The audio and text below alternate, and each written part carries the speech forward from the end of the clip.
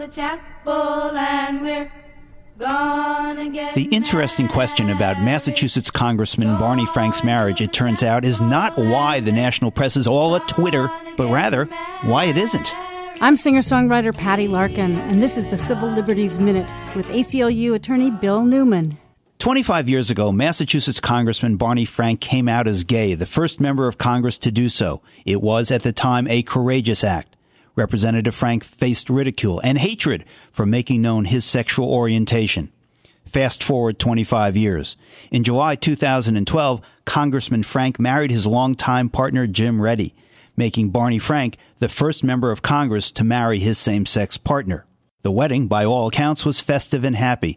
And fortunately, it actually was not a courageous act, because marriage equality increasingly is simply not that big a deal.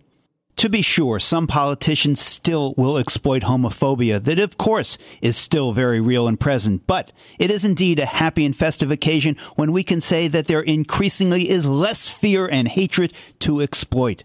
So, Barney Frank is married. Congratulations, Congressman. Really, there's not that much more to say. Going to the chapel. The Civil Liberties Minute is made possible by the American Civil Liberties Union, because freedom can't defend itself.